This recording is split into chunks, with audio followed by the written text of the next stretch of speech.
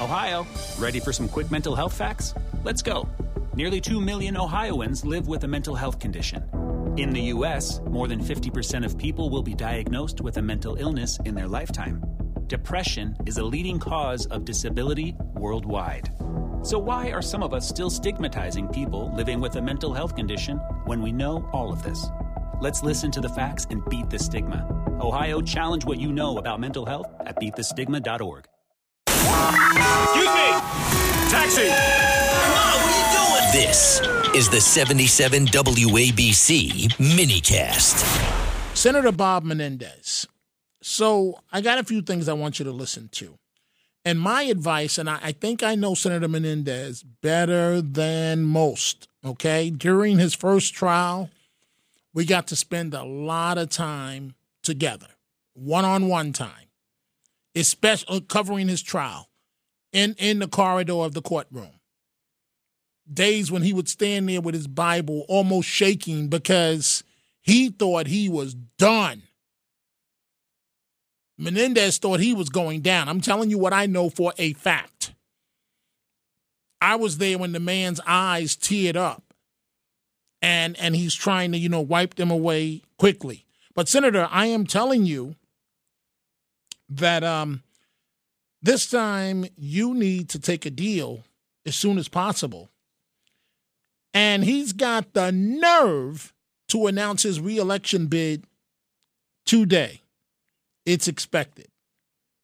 As top Democrats are stopping just short of saying that he has to go. He's going to announce his reelection bid less than a week after being indicted on explosive charges.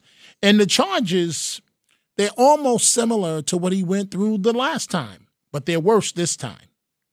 And it reminds me, the charges that he's facing, it reminds me of another corruption trial that I covered, which was of Nassau County Executive Ed Mangano, who's in prison as we speak. And he was convicted in 2019 of a string of charges related to accepting bribes, the same things we're hearing about Senator Menendez in his position as county executive. His wife, Linda Mangano, was also found guilty of lying to the FBI about a no-show job that she had. The cases are very similar. The cases against the Manganos ended in a mistrial. I was in the courtroom as the jury came back, but then they were convicted in a second trial. And so now the second trial is coming around, but different charges to Senator Menendez. And with Ed Mangano and Linda Mangano, it was all about Harinder Singh, who owned a string of restaurants, and he apparently bribed the Manganos to keep his restaurants afloat by securing a $20 million in loan guarantees from the town of Oyster Bay. And so it's just very, very, very interesting to see what's happening here. And the allegation that he used his position as chairman, this is Menendez, of the Senate Foreign Relations Committee, to benefit the Egyptian government and two local businesses.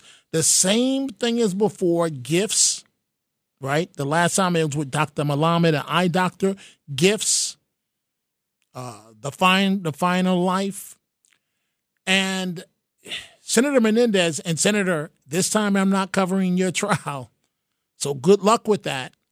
When his first trial ended in a mistrial, as we played during the 10 o'clock hour for you, when he came outside,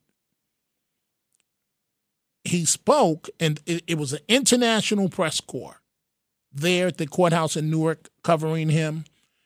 And this is what he said about me as his first trial ended. To those in the press who did their job and did it with professionalism, and even to some of you who are actually kind. Where's Dominic? I don't see him. Dominic. I believe you showed others what a professional press is all about and why that freedom is so important to our society. And so what I'm trying to say, folks, I didn't give him any preferential treatment on television or anything like that.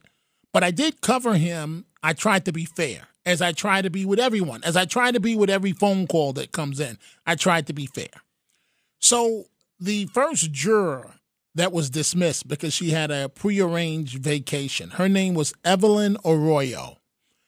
And I did not know that Miss Arroyo and others were watching, on the jury, were watching at nighttime my coverage on television. So on daytime, they're hearing the federal case, and I don't know if they were not supposed to watch TV, but at nighttime, on some nights, they're watching what I'm reporting.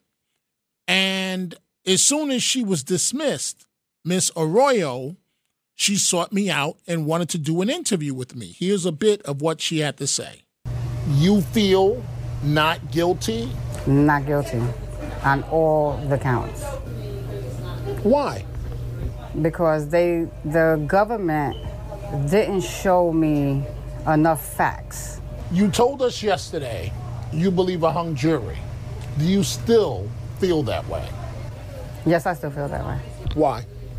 Because there were definitely at least 4 that were sticking to not guilty. There were 4 definitely saying not guilty. I don't think they're going to change their mind. They felt the same. They felt just like me. They were standing their grounds. Standing their grounds. Ultimately, it was a mistrial. Several jurors did not. So, and folks, I have said many times here on WABC, sometimes guilt or innocence is irrelevant. If a jury likes a defendant, there goes the case. If they don't like a defendant, you're going to jail. And this jury happened to like Senator Menendez for whatever reason. But, Senator Menendez, you're going down this time. Because Ms. Arroyo also told me, you're about to hear, that they had voted to convict him on one of the counts. He would have been convicted at the last trial until she changed her mind. Count 18. You all voted to convict Senator Menendez. But then, a day later, you changed your mind. They started swaying me and making me believe that no matter what, he was still supposed to put it down. So then I changed my mind, and I did.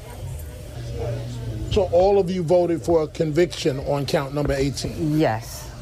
Then when I got home, and I started thinking about it, and then I started praying on it, I felt God talking to me, saying, Evelyn, if you had doubt, remember the word, unreasonable doubt.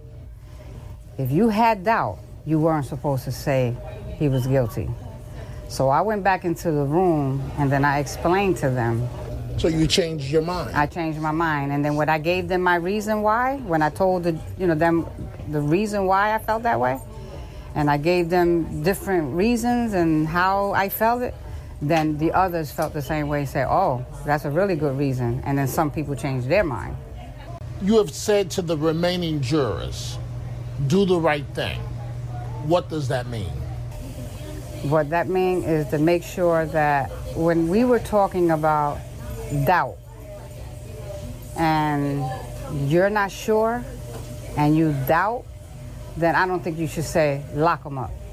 Say he's guilty. Because if you're not sure, you should always say no. So that's how I felt about that. And that woman, the voice you just heard, Evelyn Arroyo, if she didn't change her vote, Menendez was going down at the first trial.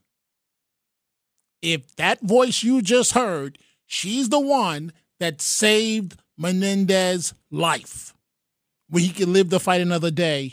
And one of the reasons why he should take a deal is because, Senator, how could you turn around and allegedly do the same things that you almost went down before? And, Senator, this was announced by the Southern District. They're coming. The feds, I'm telling you, folks, you don't play with the feds. When the feds come, you're done. You're done. And Senator Menendez, you're going down this time. There is no doubt about it. The Justice Department is not going to let you embarrass them for a second time.